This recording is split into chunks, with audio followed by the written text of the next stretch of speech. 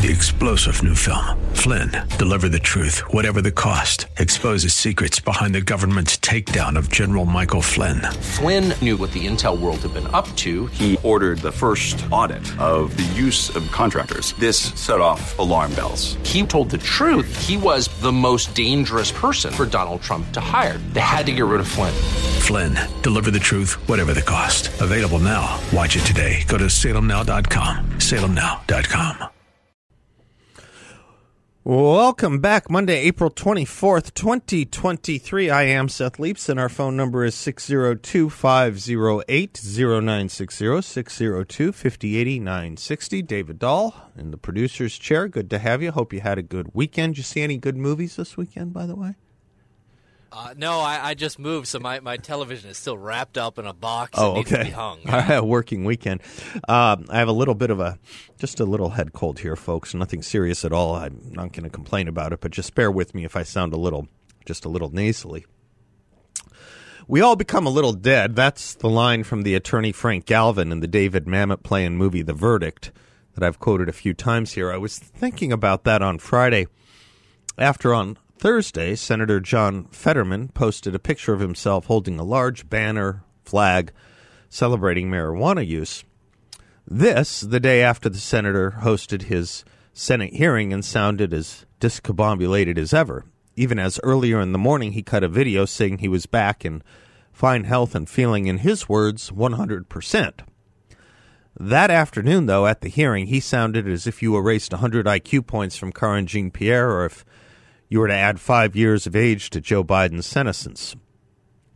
So I pointed out to a friend the idea that the day after sounding like an illiterate and confused little boy, this United States senator would post on social media his support and love of marijuana, seeming to be a pretty odd thing, either not good for the marijuana industry or self-indicting of John Fetterman. And I told my friend, somewhere, somehow, there should have been a staffer that said, maybe we just don't post this. And my friend responded, you know what, though? People just don't care anymore. Very little matters anymore. There aren't any consequences for anything. Nothing seems to hold. And I thought of that Frank Galvin line once again. We spoke a bit about this a few weeks ago, numbness. It's a problem. Getting used to something unusual and abnormal. And it almost feels as if the elites want us numb. To become inured is exactly how we are to be worn down.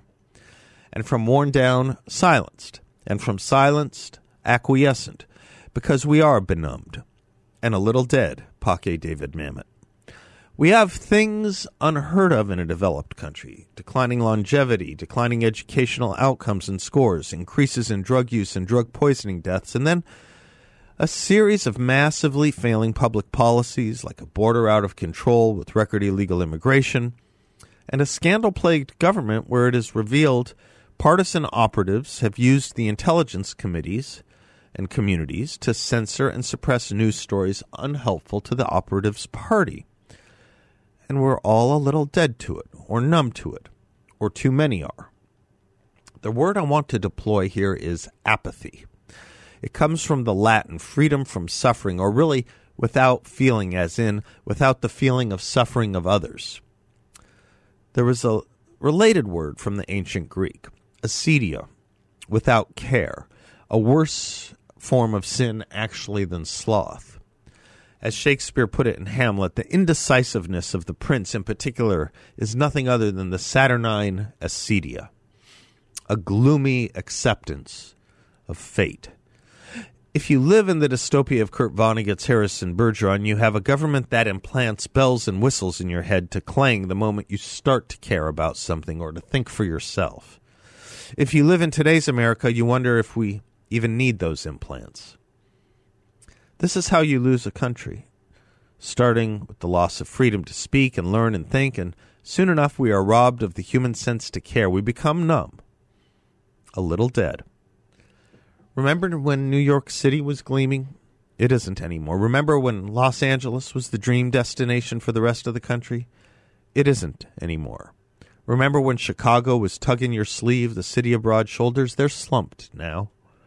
And as for Seattle and Portland, They follow the theology of the day. San Francisco, speaking of ads, no one would dare say the words the San Francisco treat, as I like to say today, because they wouldn't know how you could put those words in the same sentence. What defines the problem of homelessness and public safety, by the way? Numbness, as the population of the homeless and the violators of the public safety are all anesthetized. And so now, too, seemingly are the voters, but not with narcotics, rather something harder to deal with. Numbness, meaning worn down and deprived of motion or feeling, powerless to feel or act. Why do cities matter? Why do the once great cities matter? Because you take them, you take the country. As Pericles put it, because of the greatness of our city, the fruits of the whole earth flow in upon us. And what if the city is no longer great? The fruit becomes its opposite of great, rotten. And things, like limbs on a tree or a body, become rotten from numbness, a gangrene or a necrosis, if you will.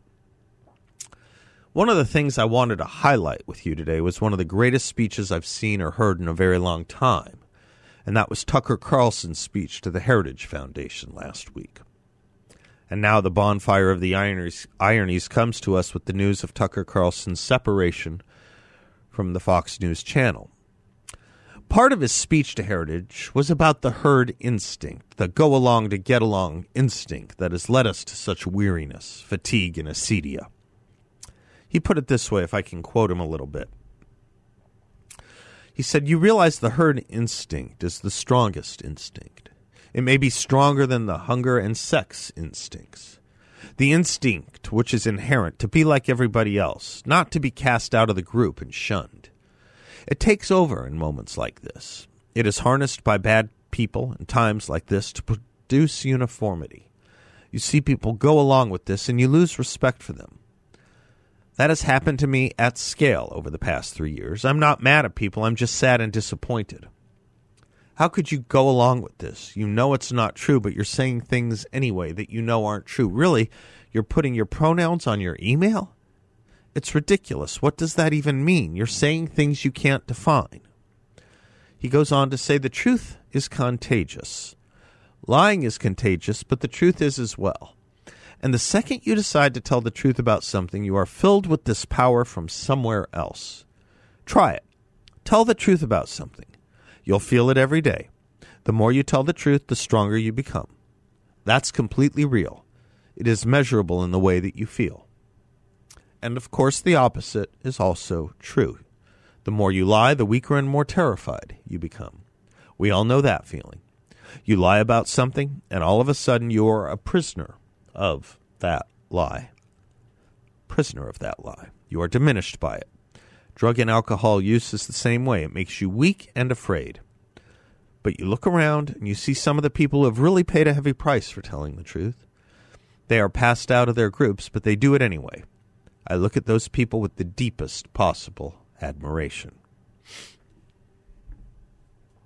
Of course, this was the message Whittaker Chambers and Alexander Solzhenitsyn and Václav Havel and so many others who saw communism, a communism they once supported, so very much sustained by one thing, the great and big lie.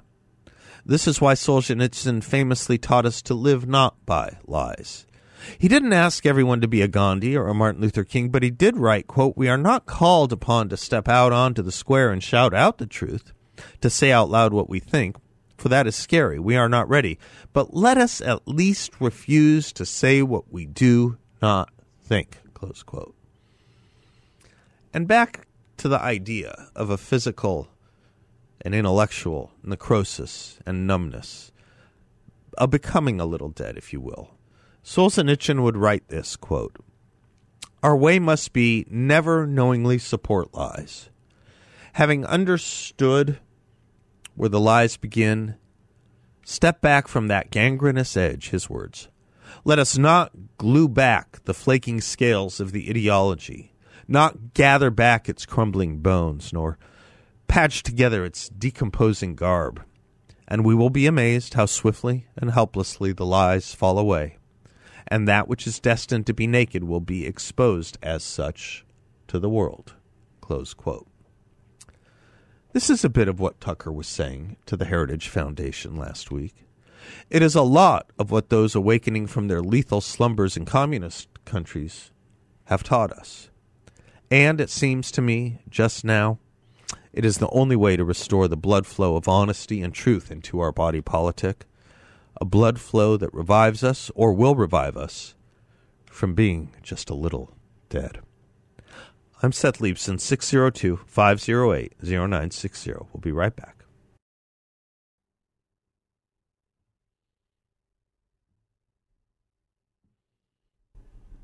Welcome back to the Seth Leibson Show, 602-508-0960. You know, part of me is tempted to ask, who do you think would be a good replacement for Tucker Carlson for Fox News? But the reason I hesitate to ask that question is very few people in the industry that he has carved out for what he did, very few people are actually replaceable. And I don't think Tucker is. He was such a unique, sui generis in Latin, such a unique feature and figure. And then there's this other concern I have, which is I don't know how many in the audience want to see Fox survive. There is this palpable, ever since the election of 2020, but since, there has been a palpable resistance to the embracing of Fox, to the degree that in our movement, really, Tucker was the only one that had a real following on Fox, a substantial following. Oh, sure, I mean, to say nothing of people I know and like, Hannity and Laura, for example, and I like Jesse Waters. I don't know him, but I know the other two a little bit. They're all liked people, and we want to tune into them when we can. But Tucker's show was a degree different. It wasn't a we want to turn into them when we can kind of thing. It was a I have to watch Tucker. I either have to get home to watch him or I tape him, in a way that I don't think was done with a lot of the other hosts. Part of it may be familiarity and aging out, but Tucker did bring something very unique to Fox that Fox had not had before. And it's hard to say it this way, but the uniqueness he brought was his uniqueness. You were never quite sure where Tucker would land on an issue, but when you saw him work his way through to his conclusion and his landing, it made its own sense. It was a logical conclusion that he would draw, but it was always just probably a little more unpredictable than some of the others. And he was not a party guy in the way that, say, maybe Sean Hannity is. And he wasn't even necessarily a movement guy in the way that, say, maybe Laura Ingraham is. No question that Tucker was a conservative, but he was a different kind of conservative. And he got there different ways that weren't traditional, even though some might say his kind of conservatism was traditionalist. He would have objected to that. In fact, a little bit he did at the Heritage speech that he gave. By the way, I will reiterate, if you go to whatever your favorite video platform is, YouTube or whatever, you're going to want to watch his speech at the Heritage Foundation last week. I guess they were celebrating their 50th anniversary and had a bunch of featured speakers. He was the keynote. So I don't know what becomes of Fox. CNN doesn't have this problem. CNN obviously got rid of Don Lemon today, and if there's schadenfreude at CNN about the exit of Tucker Carlson, there can just be just as much schadenfreude about CNN losing Don Lemon, who was nowhere near as important to CNN as Tucker was to Fox. Not at all. But if you step back and think about it, and you think of CNN, who do you think of as their face? Maybe once in a while back it would have been Wolf Blitzer, but really the person who was making the most noise and news over there was Don Lemon. So if perhaps we might be seeing something going on with cable television news as going through a paradigm shift, hopefully in the case of CNN, it's a good thing. Hopefully. You know, it takes an awful lot for a corporation like CNN to get rid of someone so intersectional as Don Lemon.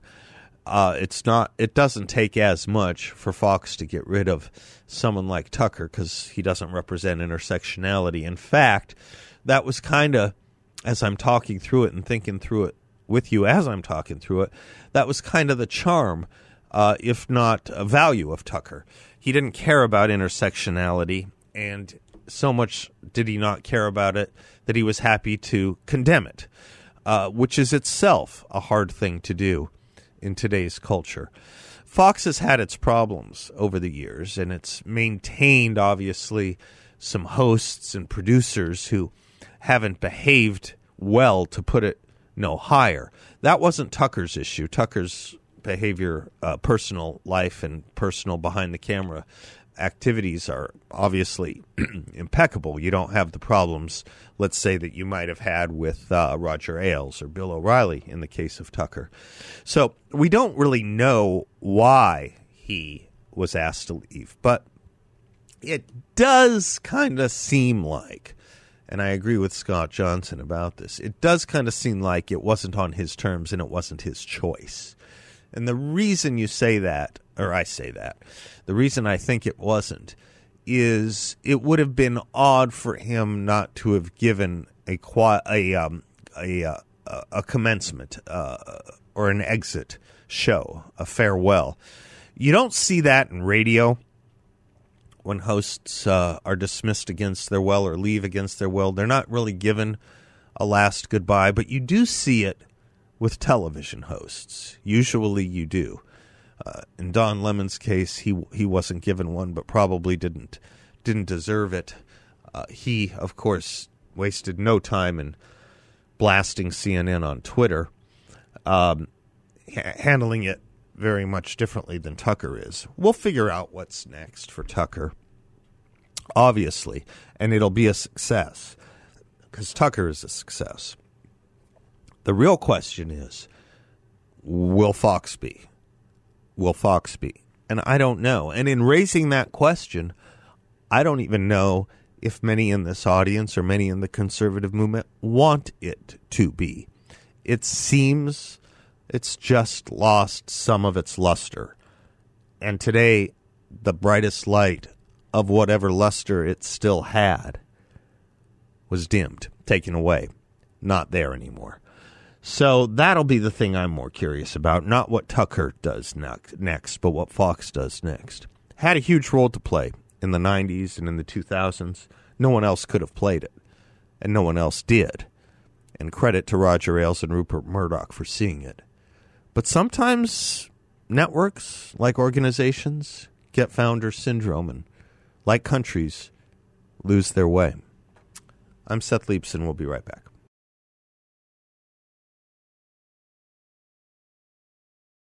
Welcome back to the Seth Leibson Show. John Dombrowski is the president and founder of Grand Canyon Planning Associates. GrandCanyonPlanning.com is his website where you can reach out to him. Also learn more about Grand Canyon Planning. He is also the host of his own radio show, heard here every Saturday morning at 7 a.m. It's called The Word on Wealth. John, how are you? I hope you had a good weekend. I did. Thank you so much. Appreciate it. You betcha, sir. You betcha. All right. Still some concern about the smaller banks and possible fallout. And now we get a big piece of news about First Republic. Unwind this for us, sir. Yeah, so of course, First Republic was one of the banks that had some financial difficulty during the crisis we had about a month ago. Mm-hmm. And we saw a couple of banks that did fail, Silicon Valley Bank being the one that has been talked about the most. Yeah. But First Republic, a fairly large bank as well, talked about how in this report, once they reported their earnings, that they lost a little bit more in deposits than what was thought to be.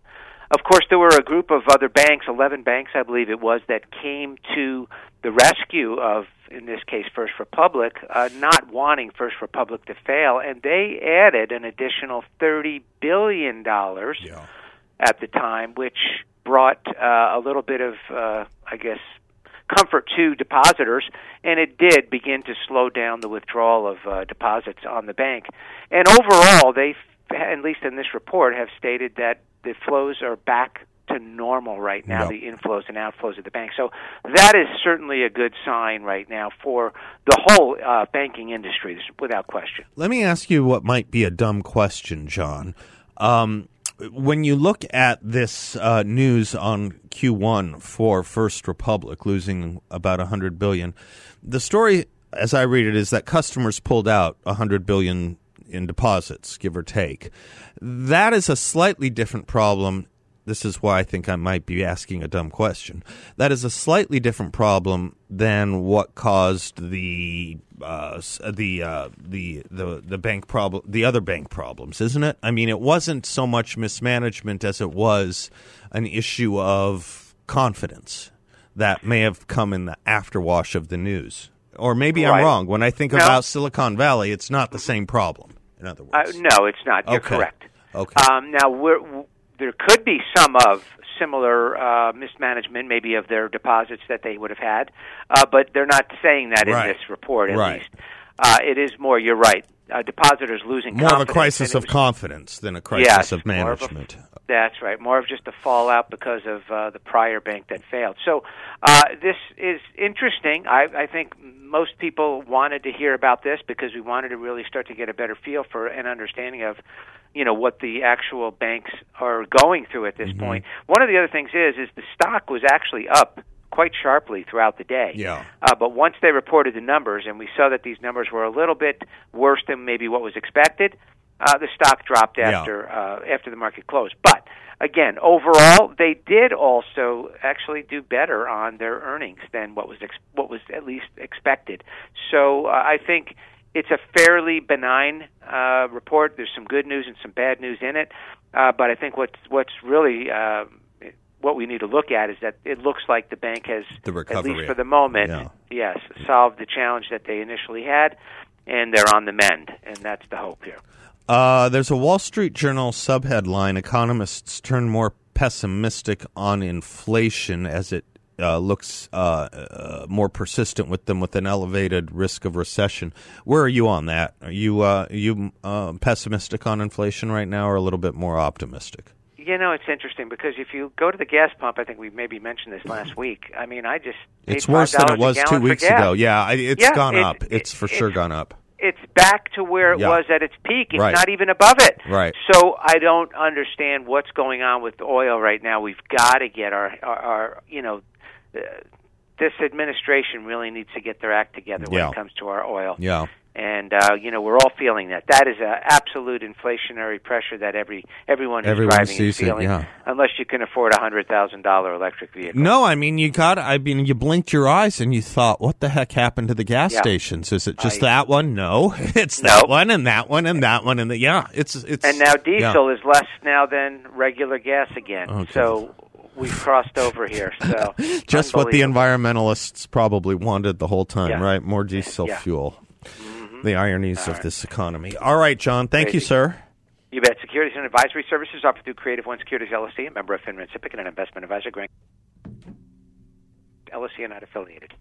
Thank you, John. God bless you, and Godspeed. Till tomorrow. I'm Seth Leibson. We'll be right back.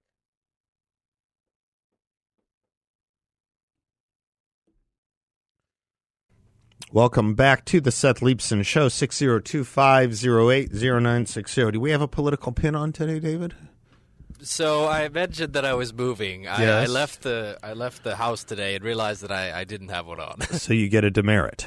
I guess I do. You get a demerit for today. By the end of the week, we tally up the demerits, and if there are more than 5, we find some condign punishment for you. If there are more than 5 demerits in a week, we will find condign punishment. You okay with that? Well, I guess I have to be. But you know what you can do? You can try and find 5 for me as well. Maybe I'll just wear 5 pins one day. No. I mean, because the pin is not the only form of of lèse-majesty you can engage in, the absence of the pin. It might be something more than that. But you can keep a tally on me, and we'll see if either of us accrues 5 or more violations by the end of the week. Let's not aspire to it. But I will try. Let's compete to get less rather than more. I can't believe Joe Biden is doubling down on this. Did you hear his comments today at the White House? This is incredible. Just incredible. And let's see if Rebecca put a teacher's creed into words when she said, "There's no such thing as someone else's child. No such thing as someone else's child.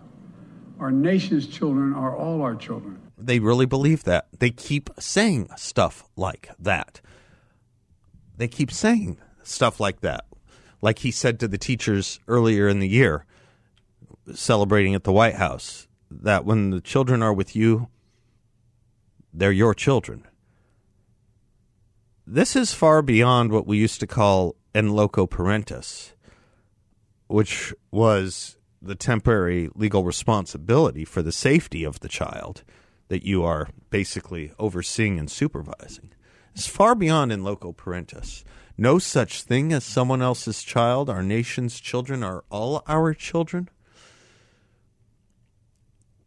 This is the stuff of parens patriae, a far more severe thing than in loco parentis. Parens patriae means the child is the residuary designee of the state.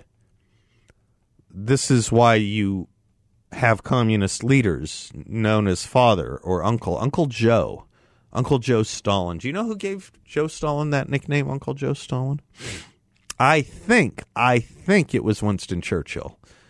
Maybe someone can check me on that, or I can check on the break. I think it was. So it was never a term of endearment, actually. I don't think you would have wanted to say it to his face. But you do notice in communist countries, they do talk of the leader, if not dear leader or supreme leader, as the father. I guess I was first attuned to this when the battle over Elian Gonzalez took place in 2000. I don't know if you remember that, David. But there was this weird debate about who had rightful custody of Elian Gonzalez, this young child. I think he was about 6, if I'm not mistaken. If memory serves, he was about 6. And his mother risked her life to flee Cuba to get him here. She died. He survived. And it was the wife's family that lived in Florida that tried to maintain him here, keep him here, give him a shot at the American dream and freedom and a city of refuge from the communism of Cuba. But the weird thing was, the father's side of the family kept talking about the father's interests, but the father was always Castro. It was a weird thing when Elian was returned and the family spoke of Father Fidel. It wasn't really literally the blood father of Elian that was spoken of. It was Fidel Castro being seen as the father. And here we have Democratic politicians, whether it was Terry McAuliffe in Virginia, who was the former governor of Virginia and the former head of the of the DNC, by the way, who spoke about the parents not having control over their children's education as a, not criticism, but as a statement of preferred fact. And then you saw people like Joe Biden or even Randy Weingarten starting to say the same things. And today you have, there's no such thing as someone else's child, meaning a parent's child. No such thing as someone else's child. He says it twice, and then he says our nation's children are all our children. Well, there's an innocent way to read that and a not so innocent way to read that. The innocent way to read that is, this, amorphous, ethereal, fluffy notion that, every life matters and, I consider myself a part of every child's life. It's our duty to protect all our children. It can be read that way, but that is not the way they are saying it. They're not saying that when they at once deny the parents' rights over the children and say it is a communal piece of property. And that's how they view it, as a communal piece of property.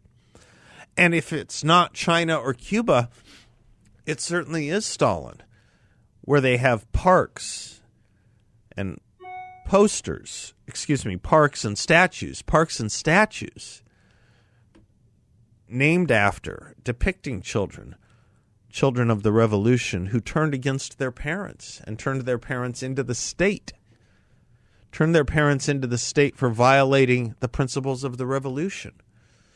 And you kind of get this sense when you look at the legislation being proposed in California, the House Assembly bill in California, or what's being proposed in the state of Washington, where parents can be removed from the custody of the children in what really is children being removed from the custody of their parents if the parents aren't going along and getting along with the child's desire to engage in what they euphemistically, I think Orwellianly, call gender affirmation. There is no greater Orwellian turn speak than gender affirmation, is there? And there are bills. There is a bill in California, in the Assembly of California, to do just that, as there is in the state of Washington. This is a weird, upside-down trend that reverses basically exactly that which the Black Lives Matter movement put in its curriculum saying they wanted to reverse, which was the Western-dominant notion of the family. And it's not just the Western-dominated notion of the family, where the child is indeed yours, but also an attendant Marxist view that you can overcome not only the family structure, but the sex structure of a child. Sex is nothing more like the family than a social construct. What a temporary or local majority claims it to be. Man's triumph over nature. It's not a good thing, certainly not with these men. I'm Seth. We'll be right back.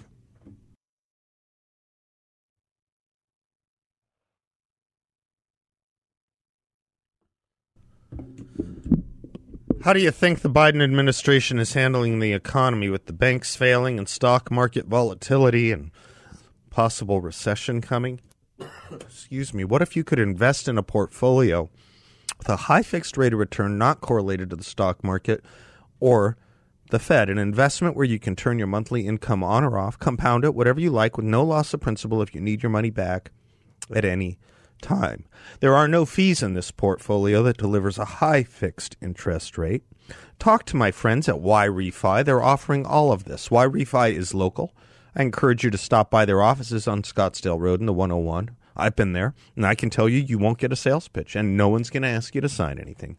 When you meet with the team at YRefi, you'll see why I like and trust them so much, and you can too. YRefi is a due diligence approved firm. It's offering an up to 10.25% rate of return. That's right, a 10.25% fixed rate of return. Check them out at investYRefi.com. That's the word invest, the letter Y, REFY.com. Or give them a call at 888-YRefi34. 888-YRefi34. I sound like the Brady Bunch a little bit, don't I, when they're recording their song. I don't know if you remember that episode. I've got a little throat thing working today. I'll be fine. But what would Mike Myers / Linda Richmond have called it on Saturday night? A little Spielkis and Mike Anecticazoink. I think that's what they called it. Here's a voice. Someone sent me this over the weekend. I'd seen it before. Victor Hansen has a great piece on socialism in America. Do we even know we are all socialists now? And I'll go through that with you, maybe. But someone sent me this over the weekend from 1976, and I just liked it so very much. I want to play it for you. Someone very profoundly once said many years ago that if fascism ever comes to America, it'll come in the name of liberalism. And what is fascism? Fascism is private ownership, private enterprise, but total government control and regulation. Well, isn't this the liberal philosophy? The conservative, so-called, is the one that says less government, get off my back, get out of my pocket, and let me have more control of my own destiny. Yeah, that's right, right? He was so clear, just so very clear. And interestingly, too, not just clear, but unafraid to talk about the things that people said you couldn't talk about. Well, 76, he came darn close. And if you want to see the difference between, between Reaganism and Fordism, go back, watch on your video players the Beat the Press appearances of Jerry Ford and Ronald Reagan in 1976. Jerry Ford, I think, once wrote a book called A Ford, Not a Lincoln. Aptly titled, quite aptly titled. All right, I'm Seth. We'll be right back. 3-star General Michael J. Flynn, head of the Pentagon Intelligence Agency, knew all the government's dirty secrets. He was one of the most respected generals in the military. Flynn knew what the intel world had been up to. He understood its funding. He ordered the first audit of the use of contractors. This set off alarm bells. The explosive new documentary, Flynn, Deliver the Truth, Whatever the Cost, uncovers the facts behind this scandal. Flynn told the truth. He was the most dangerous person for Donald Trump to hire. I find out the worst enemy that I'm going to face in my life is right here in America. They took my assessment and they wanted me to change it. And I was like, I'm not changing it. They had to get rid of Flynn. With in-depth interviews, archival footage, and never-before-seen personal records of the man behind the headlines. I just felt like I was drowning. Flynn, Deliver the Truth, Whatever the Cost. Available now. Watch it today. Go to salemnow.com. salemnow.com.